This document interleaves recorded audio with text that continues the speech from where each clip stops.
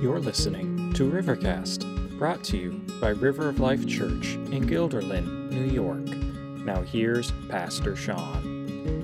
Amen. You may be seated. Hey guys, it's great to see you this morning. I trust that you're doing well. I feel like summer is finally showing up, and I am grateful. I had one person, a friend of mine in Syracuse this week, said, well, I might have to get the air conditioners out. I'm thinking, where do you live? It has not been that hot at my house. I don't know where you live, but I would like that problem, quite frankly. So anyhow, I'm looking forward to sharing with you out of Esther chapter 5 this morning, and we're getting kind of near the end of it, and if God allows, I would love to next week kind of us to look at a little more in detail, now that we're kind of really through most of the story, just the invisible hand of God kind of unknowingly and working in lives around us. And so often I think we need to be reminded of that, because we can kind of go through life and we face things and we're like, God, are you at work? I don't see it. And we wonder. And Esther is all about God always at work deeply in our situations in the world around us. We just don't have eyes to see it. But I sensed as I was reading this past week, kind of in preparation this morning as we were reading chapter 5, that God wanted us to kind of dial in and drill down a little bit into Haman's demise. You know, Haman is that enemy. He is the one who's out to get Mordecai, who is put a death sentence on not only Mordecai's life, but on all the Jews of all of the kingdom of Persia, from North Africa all the way to India. They have, it's like the original Holocaust, that they are to be killed and to be put to death. And we're going to see in Haman's life, how did he get to this point? And we're going to see that the challenges that he has, the mistakes that he's made and allowed in his heart are the same mistakes that are in the hearts and lives of people all over us. In fact, he ultimately makes the mistake of a lifetime, because it cost him his life, surprisingly and shockingly, that he's going through life and living the life, and we'll see today that he's excited about all the things that he gets to do and the honor, and then literally he is gone just like that. And we'll kind of unpack some of those details and some of just the turns of events in the story. But this morning, I want to talk to you about you and me, how we should avoid these two major mistakes in our life. And how do we go about doing that? So pick up the story with me, if you would, in Esther chapter 5. I'll read the first couple of verses and then the last part of the chapter. Esther 5. You remember, we left Esther last time saying, all right, I'll go into the king. Even though I'm not supposed to, even though it may cost me my life, I'll go into the king and I'll see if I can do something about this. And the Bible says in Esther 5, on the third day that Esther put on her royal robes and stood in the inner court of the king's palace in front of the king's quarters, while the king was sitting on his royal throne inside the throne room opposite the entrance to the palace. Can you imagine what her heart would have been like?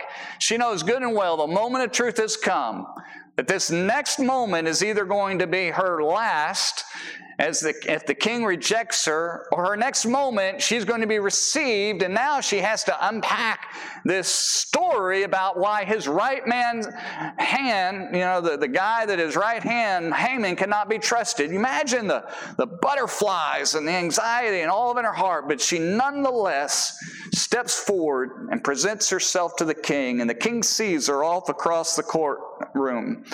And the Bible says in verse 2, when the king saw Queen Esther standing in the court, she won favor in his sight, and he held out to Esther the golden scepter that was in his hand. Then Esther approached and touched the tip of the scepter. And the Bible goes on to say that the king said, Esther, why are you here? He knows this is a big deal. He's probably a little shocked and surprised that she's taken life into her own hands, or thinking, oh my goodness, do I have Vashti 2.0 all over again? And now this woman is not going to listen to me. But he says, Esther, what is it? Up to half of my kingdom, I'll give it to you.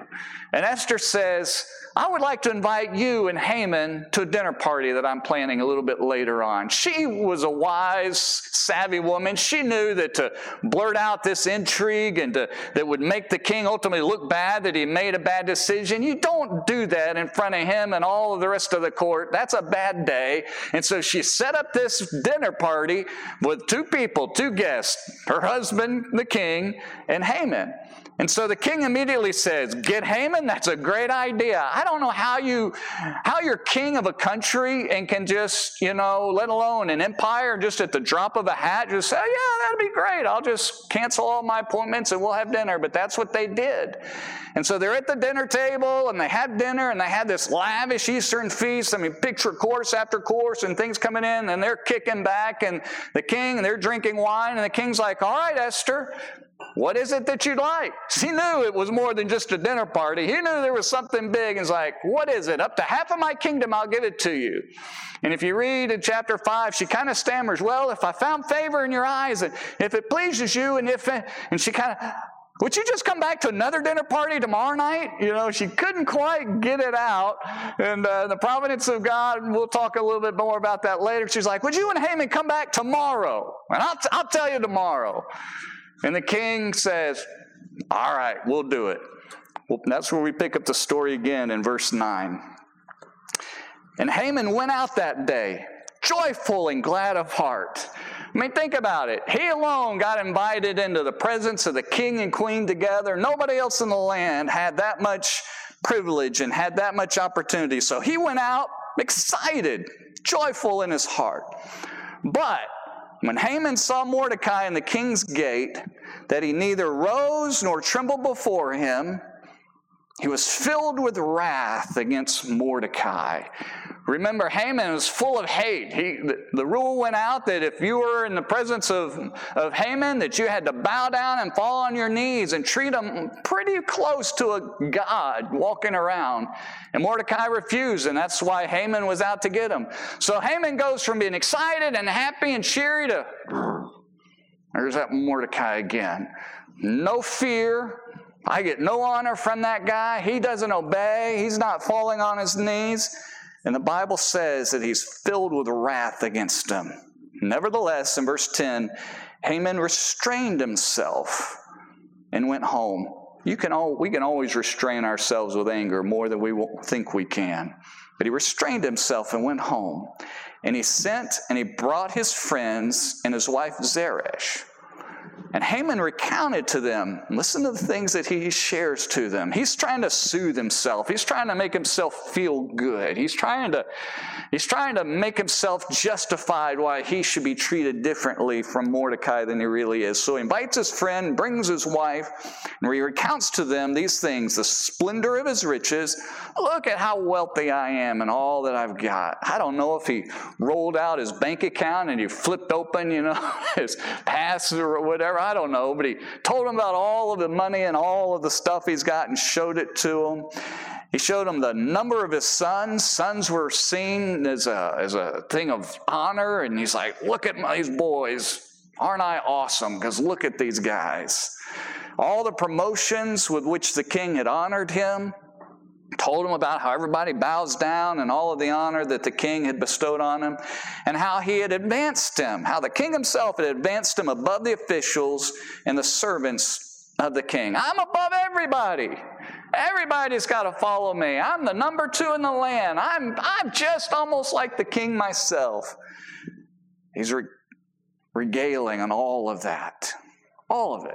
And then Haman said, even Queen Esther, let no one but me come with the king to the feast she prepared. And tomorrow also I'm invited by her together with the king. I'm in the elite social circles. I have arrived. Now catch this. And yet, in verse 13, all this is worth nothing to me so long as I see that Mordecai the Jew sitting in the king's gate.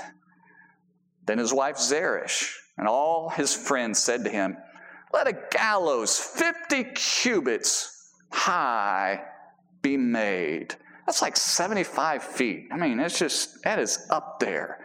Let this tall gallows, history's not so sure if that word is gallows or stake. It's either put a stake 75 feet in the air and have him impaled on it, which is a pretty gruesome sight, or put a gallows 75 feet in the air and let him be hung on it. But regardless, here's all you got to do, Haman. Just have that guy executed up so that everybody can see, and you can get victory and vengeance over this guy. Let it be made.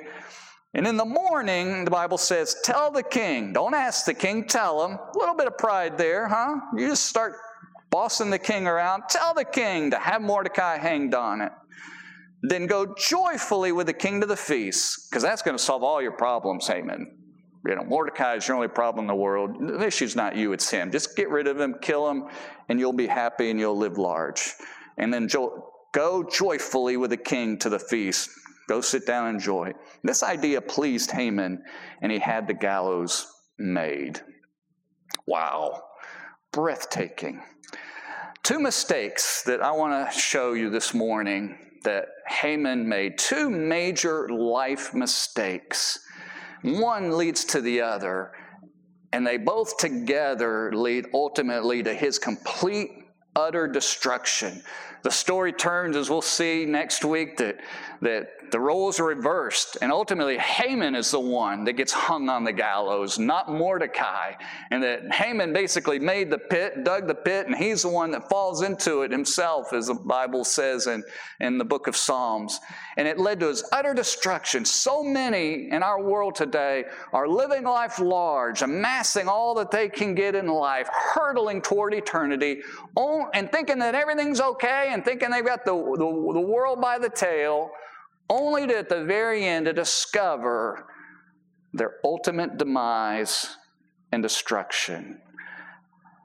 First mistake that you and I should avoid, major life mistake. The first mistake is living for what this world has to offer. Listen to the things that Haman regaled himself. When he was feeling bad, when he wanted to soothe himself, when he wanted to pat himself on his back, I mean, he's just going in the corner and sucking his thumb and like, oh my God, Mordecai didn't bow down to me. His wife should have said, what is your problem? Like, you got a serious issue here, dude. What are you talking about? And he starts going back on all the things that make him feel good about life. And it's all the stuff that this world has to offer. All that the money can buy. Look at how wealthy I am. Look at these kids. In fact, he kind of relegates his kids, his boys in particular, almost like a property.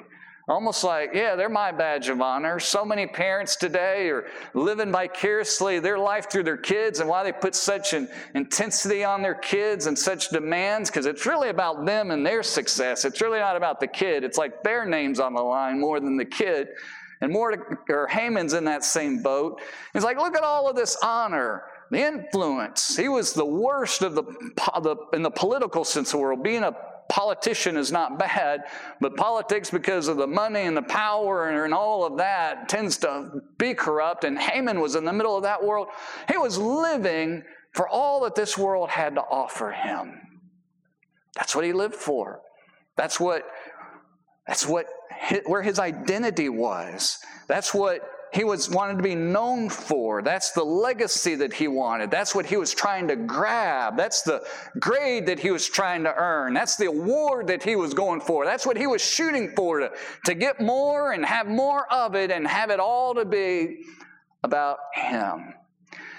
When you and I face a crisis in life, when you and I face those challenges, the things that we go to make ourselves feel better are often the things that really show what we value most in life.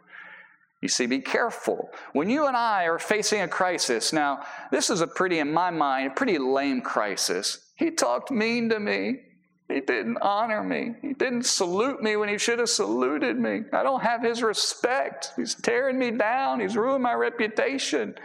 Just his ego was so inflated with one guy. And I recognize the law went out and Mordecai was breaking the law, but put ourselves in the shoes of Haman, that in the middle of that crisis, if you will, in his mind, what he goes to reveals what he's really living for in life.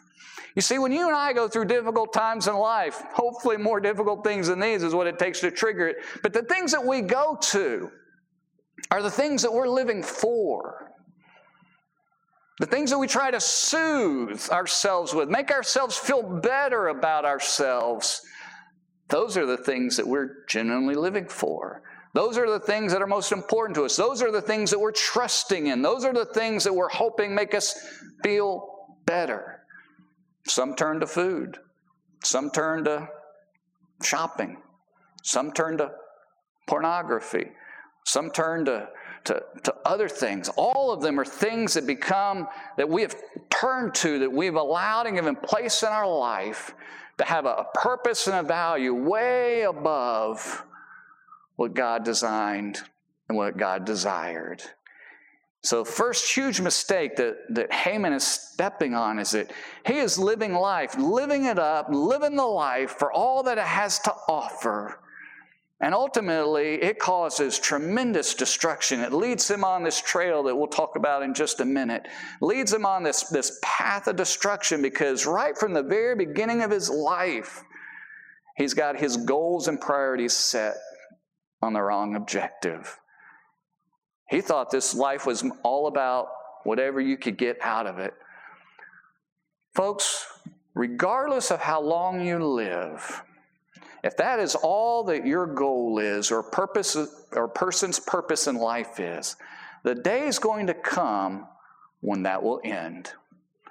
I don't care how long you can live, how long you can hold off Father Time. I don't care how much you can immortalize yourself and how many monuments you can make of yourself and how much of a legacy you can make. I don't care if you can freeze dry your body in cryogenics, hoping that somehow they can add a little water and reconstitute you a few years later and pop back out. It is going to come to an end. And if all that you've ever lived for in this life and everything that you will ever have will come to an end in this world, and there will be a point in your life with which there is no future, which there is no hope, which there is nothing to look forward to tomorrow. That is a reality.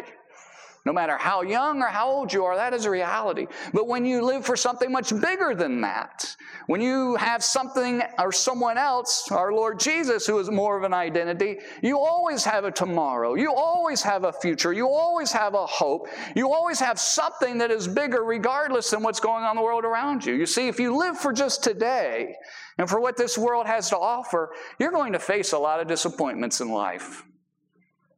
You're going to face an awful lot of pain in this life. There were so many things that I would love to study if I could and were smart enough and there was enough money, but I would love to study the economics of sin in the world. How much money sin costs us. How much it costs us medically, how much it costs us in our court systems and in law enforcement, and it's just crazy amount of money. But how much is spent to help people cope with life? And really the problem in life is they've set their goals on the wrong thing. And then when life lets them down and they can't achieve that or they can't have it and they complain about it and they feel bad and something has torn it down or they go and they either get medicated or have therapists and all of this. And all the while the real root problem is they've set their heart on the wrong thing. Something that is going to fall through their fingers and their hand at every single turn. Because the life that Haman has chosen for himself will never satisfy. There always will be a Mordecai. There will always be something that tears it down, that hits at us, because God has demonstrated to us that there's nothing in this world that is worth being our world. There's nothing that this world has to offer that can last. And when we step on that landmine and we stay there and we don't turn to God, who is much bigger than all of that, then we are making a mistake of a lifetime. We have stepped on the slippery slope and we are headed for a major fall. And that then leads us to the second big mistake that Haman made. And that is that he lived a life, best that I can tell, a life of bitterness. A life of just harshness, criticalness, not happy with what's going on.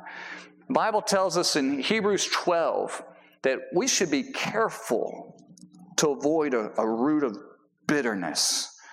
You know, the world around us, we don't talk a lot about bitterness. It's a good biblical word, a good biblical concept. But in Hebrews chapter 12, the Bible tells it that in verse 15, it says, "See to it that no one fails to obtain the grace of God, that no root of bitterness, which springs up and causes trouble, and by it many become defiled." Bitterness is a root that if we're not careful, that comes from a seed planted down in our heart. And just like every tree or bush, that root gets bigger and it produces fruit upward. The idea, the concept of bitterness biblically is a concept of, it means harshness.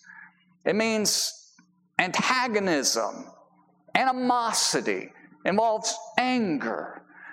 Have you ever met someone before that's just constantly negative in their life?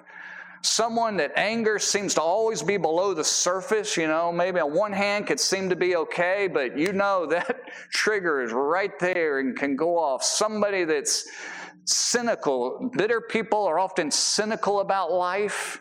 They sometimes can be depressed for sure. They can have this outlook on life, suspicious, the world's out to get them.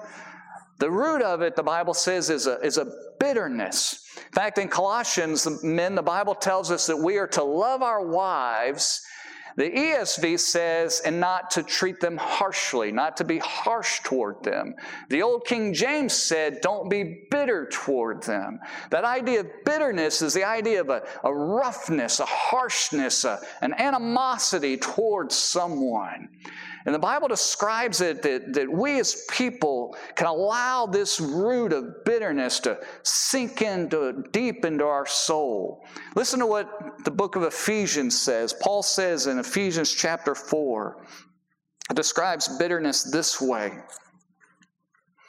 Or it challenges us to get rid of bitterness, I should say, in this way. It says this. It says, "Let all bitterness and wrath and anger and clamor and slander be put away from you, along with all malice."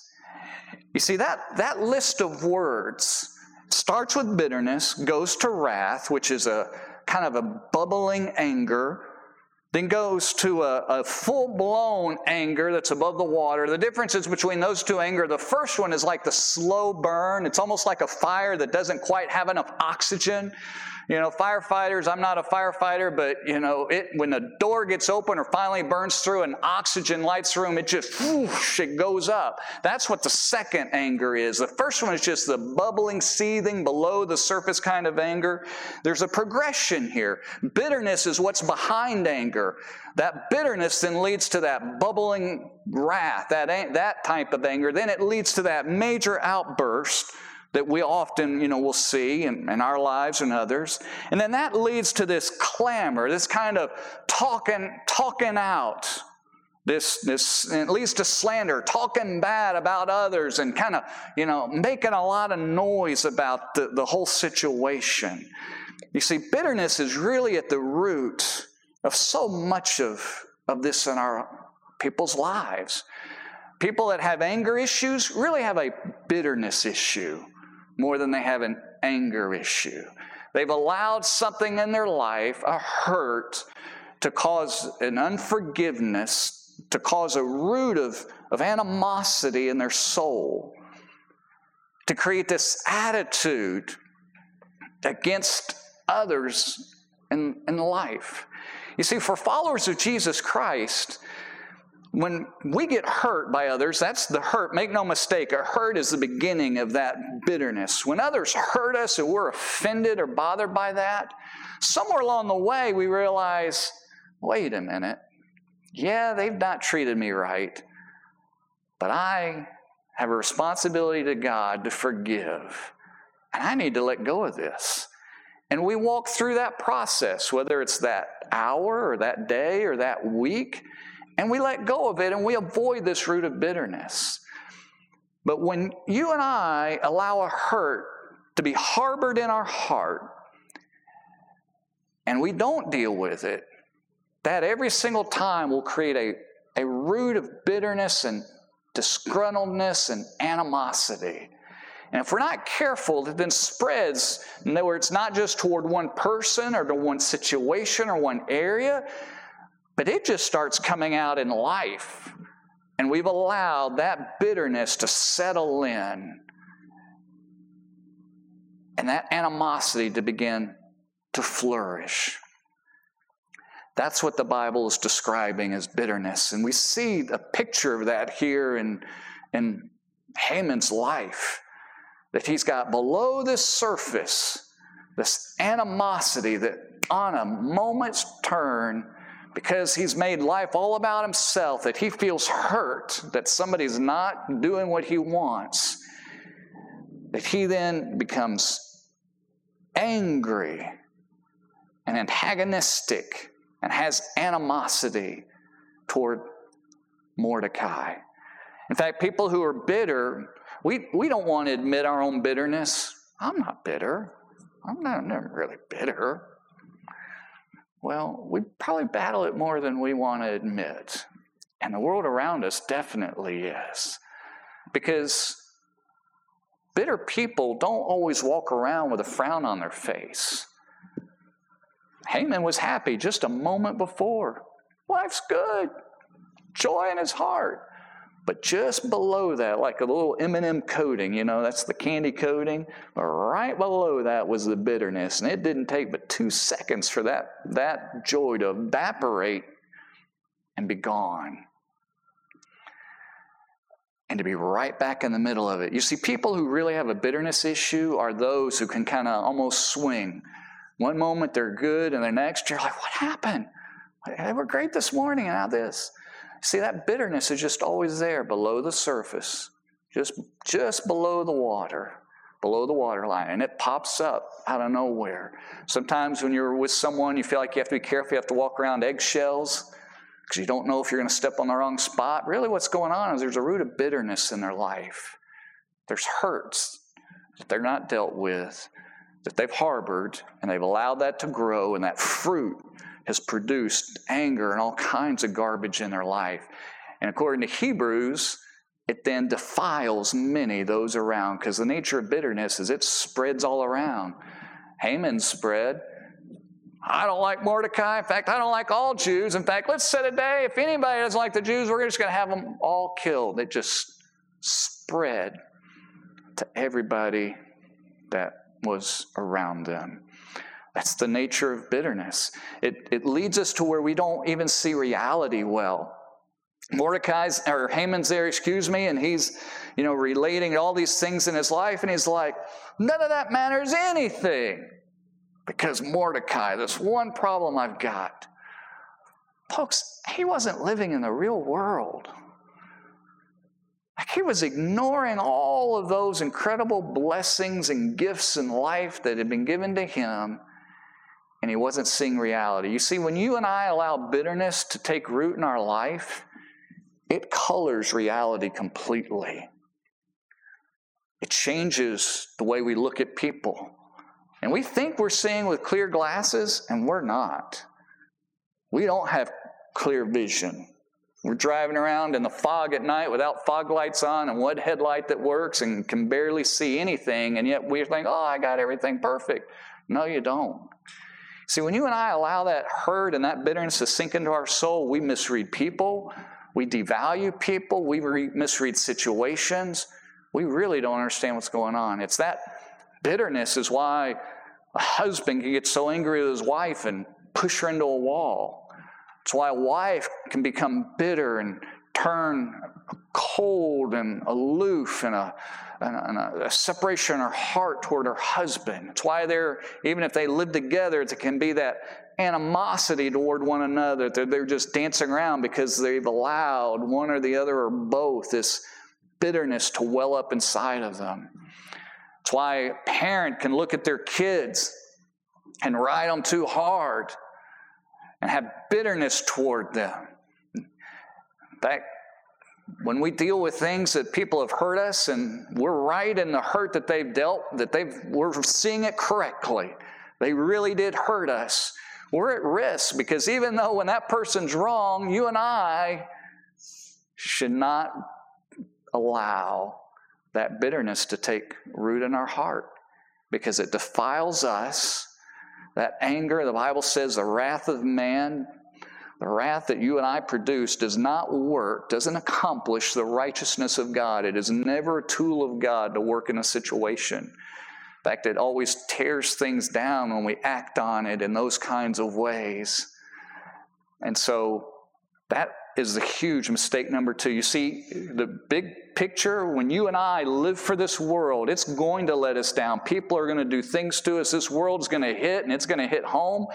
And when that's our God and that's what we live for in this world, we have no choice, but we're going to fall down into this path of hurt and bitterness and anger and all the world that has to offer. And that's the road that Haman took, and he ultimately meets his demise. And the one that's at fault is himself. He's the one that chose and took that pathway. See, that mistake led to that misfortune. It's not that what happened to him had anything to do with luck. What happened was he kind of got the natural results of what he was doing. Listen to what Psalm chapter 7 says. Here's God's word says this. He says, "Behold, the wicked man conceives evil and is pregnant with mischief." Pregnant with mischief. Got all kinds of things that he's stirring up. And gives birth to lies. And he makes a pit, digging it out, and falls into the hole that he has made. His mischief returns upon his own head, and on his own skull his violence descends. You see, when you and I allow that bitterness into our heart to take root, and that anger and that vengeance, we think that's what's going to solve our problem. Haman, here, all you need to do is just make a gallows 75 feet high and hang the guy on it. That'll take care of everything. You'll be happy. You'll be rid of Mordecai. It'll be great. Bitterness says those things will solve it, but they don't. What happens is when we don't forgive and we don't walk through that process, I'll talk about that in just 1 second, and we'll be done.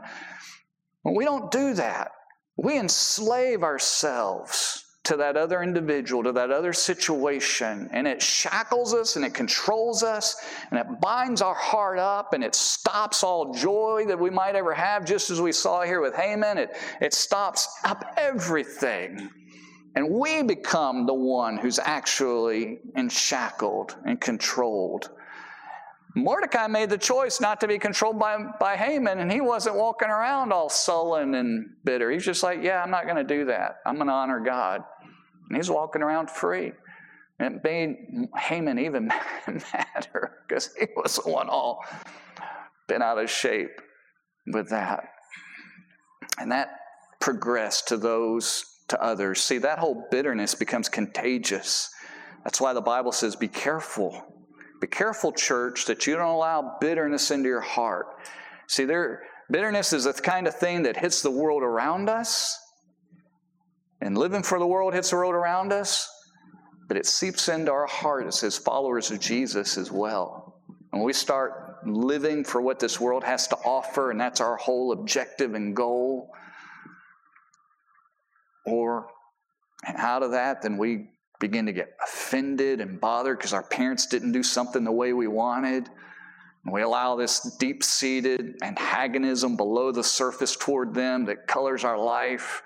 We begin having those feelings towards our spouse because we can't get past something that they did or the way they treat us or something else, toward our boss or coworkers, those others, and our in-laws, all of those relationships, and we allow that, and it begins to cause us to be angry and bitter in the process.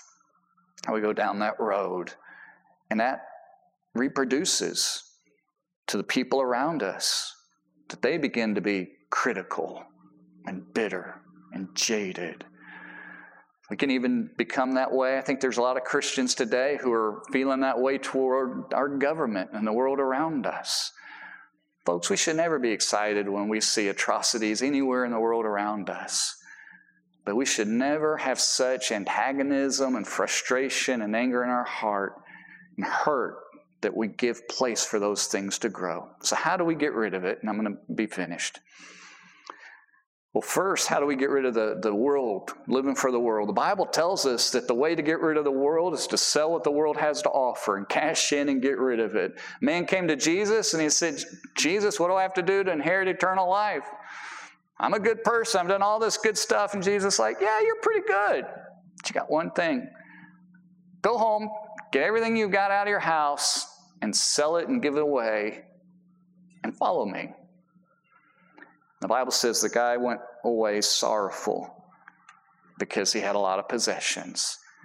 You see, you and I we're to cash in. We're to cash out, if you will. This world's got nothing that I want to live for. Nothing. Houses and titles and money and experiences and, even ultimately Jesus said, even family's not enough. If you don't hate your mother and father, you can't follow me. Hang on there. We're supposed to love our father and mother. I get it. But what Jesus is saying, he's speaking in strong terms, like you got to be willing to walk away from everything and just make me your number one in life, what you're living for, or you can't be my disciple. So he calls us to reject all of that and to live for him. And then when we do that, we're living for Jesus. By the way, when you live for Jesus, you don't get offended by as much stuff in this world. I'm like, doesn't matter. Didn't get what this world wanted. I'm not getting treated by my boss the way I want. It's okay, because Jesus treats me really well. So you're not looking for that. It just has a way of putting your heart right and square in the world around us. And when you serve him, but then when we do find ourselves in those hurts, and we're going to get hurt because we're human beings with feelings and lives and all of that. Here's what you do. First, when you realize that you're angry, that you're upset, and maybe you're even at risk of that bitterness taking a hold, you need to step back and say, God, I realize I need to deal with this. God, what is behind my frustration? Why am I hurt? Why am I getting bitter? Why am I angry? And Lord, is that at all justified? Now be careful, because we will always justify our feelings and think that we're right. Always, 100% of the time. But what God wants to do in your heart is to say, yeah, they really did hurt you, but by the way, you got a little too much ego here.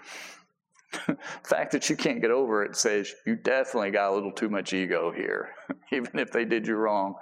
Yeah, you're right that the kid really screwed up and messed up, but yeah, you have way too high expectations for them. And you know what? You're not letting them figure out their own identity in life.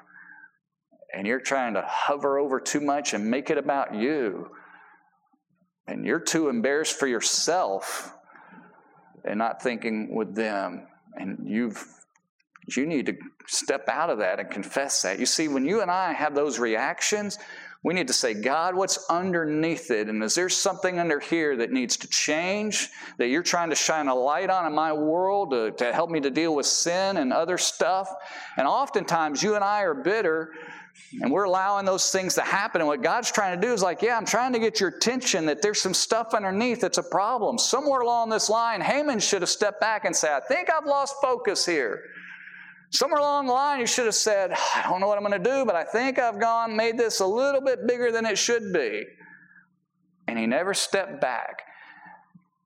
And so when you begin to fall into that world where it's clutching you and gripping you and you can't get it out of your system and you wake up with it, and every time you see that person, you need to step back and say, God, where is this coming from?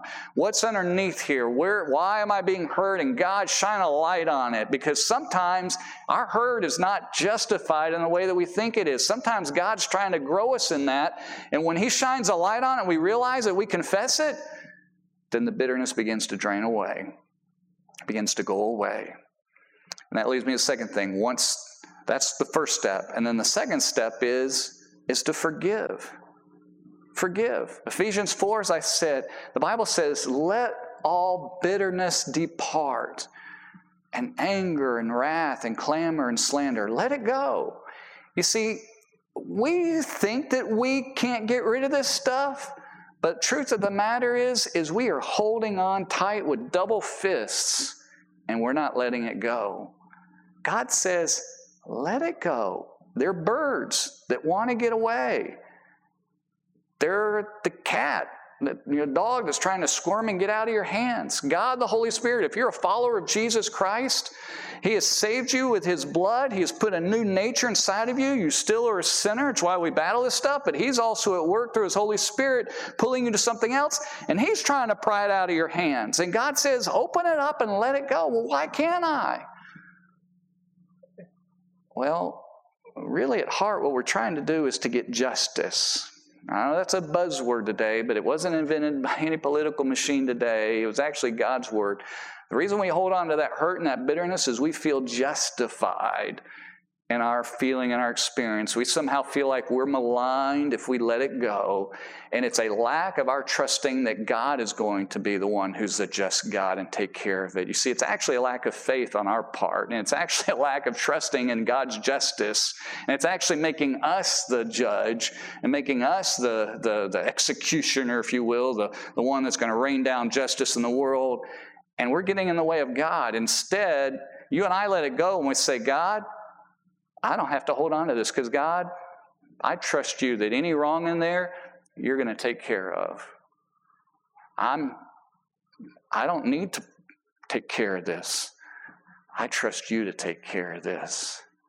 I'm going to simply let it go.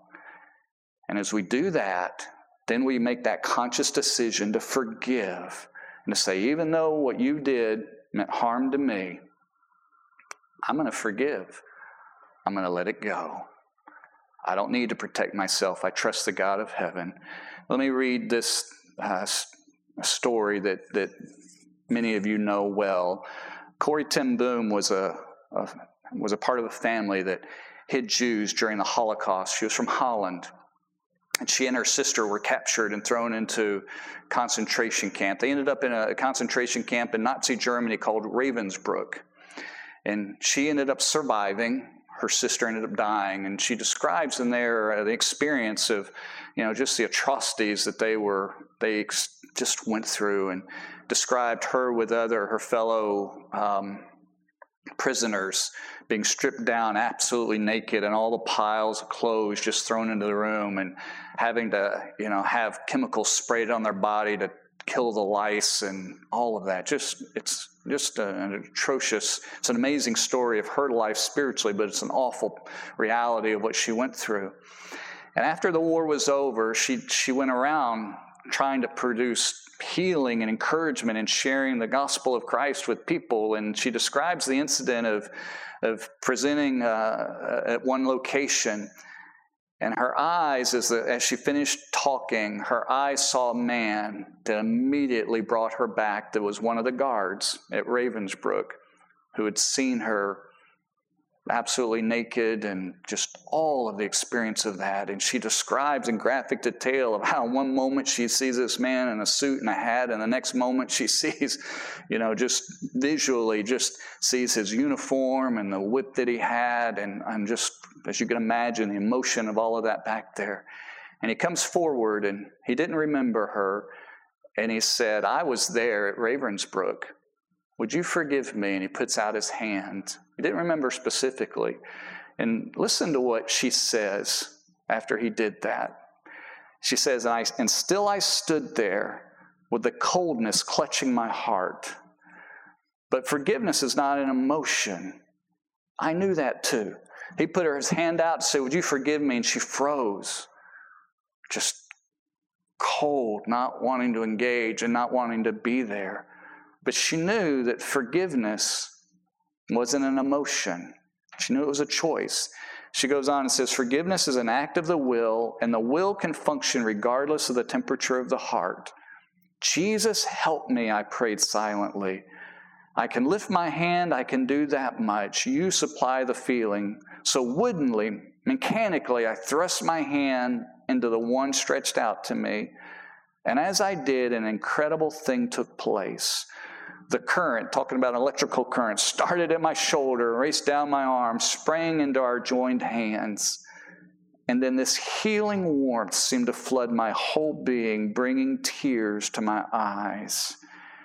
And she forgives them, and she goes on to say, I had never known God's love so intensely as I did then. That wasn't a metaphysical thing as much as just the Holy Spirit in her life empowered her to forgive, that she made a choice and the emotion followed. You see, for you and I, we have to make a choice to let bitterness and anger and unforgiveness go. It's a decision we make. We don't feel those emotions until later on. And sometimes we have to make that decision multiple times. But the emotions will follow the decision. That's the way it works.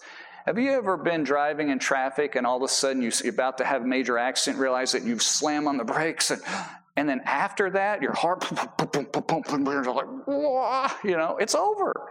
Your brain knows it's over. Everything's good. You made it. But your body doesn't know it yet. You see, so often we just want our bodies to react. When you've been hurt, even after you forgive and make that choice, your body takes a while to catch up. But you realize that you've forgiven, and your emotions will eventually follow and catch up. And you may have to do it a few times, but it will eventually follow if you make that choice. So church, this morning, live for Jesus, not the world. Be careful about roots of bitterness in your life. They will destroy your life ultimately. Forgive. Recognize the hurts. Examine them. Allow God to shine His light in that and learn and grow from it. Forgive and let them go. And when you and I do that, we avoid the destruction that Haman experienced. And instead, we have the joy and the love of the Lord Jesus, even in the middle of a difficult, messed up world. Pray with me, would you? Father, thank you for the Lord Jesus. Thank you that He loves us and saved us. Father, I pray that every person here would not only not live for the world, but would live fully for Jesus. Lord, for those that have never yet made that commitment, taken that step to just cash in everything and to say, I choose Jesus. I'm not going to find my identity and my future and hope and money and jobs and amassing what I can.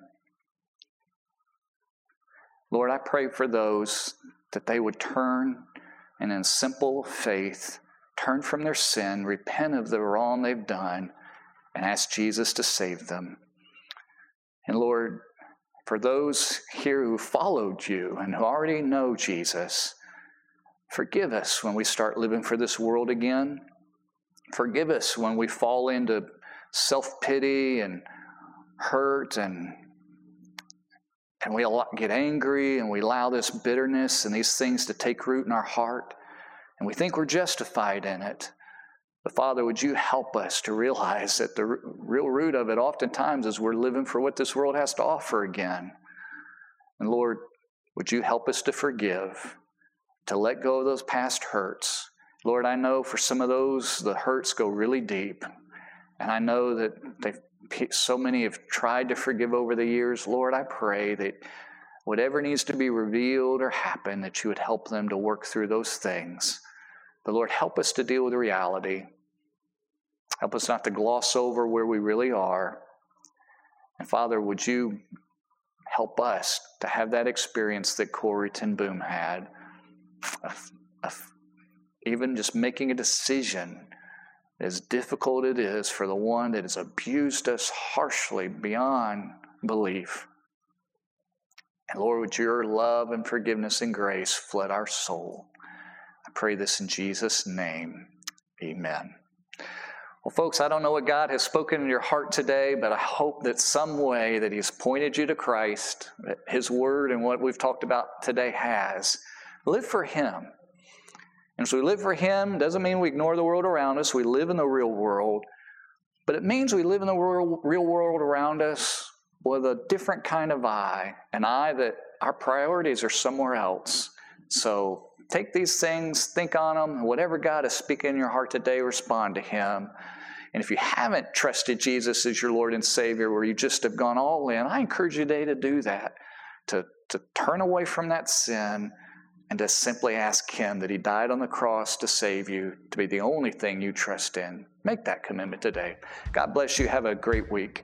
Thanks for listening. Join us on Sundays at 9:30 and 11 or online at riveralbany.com.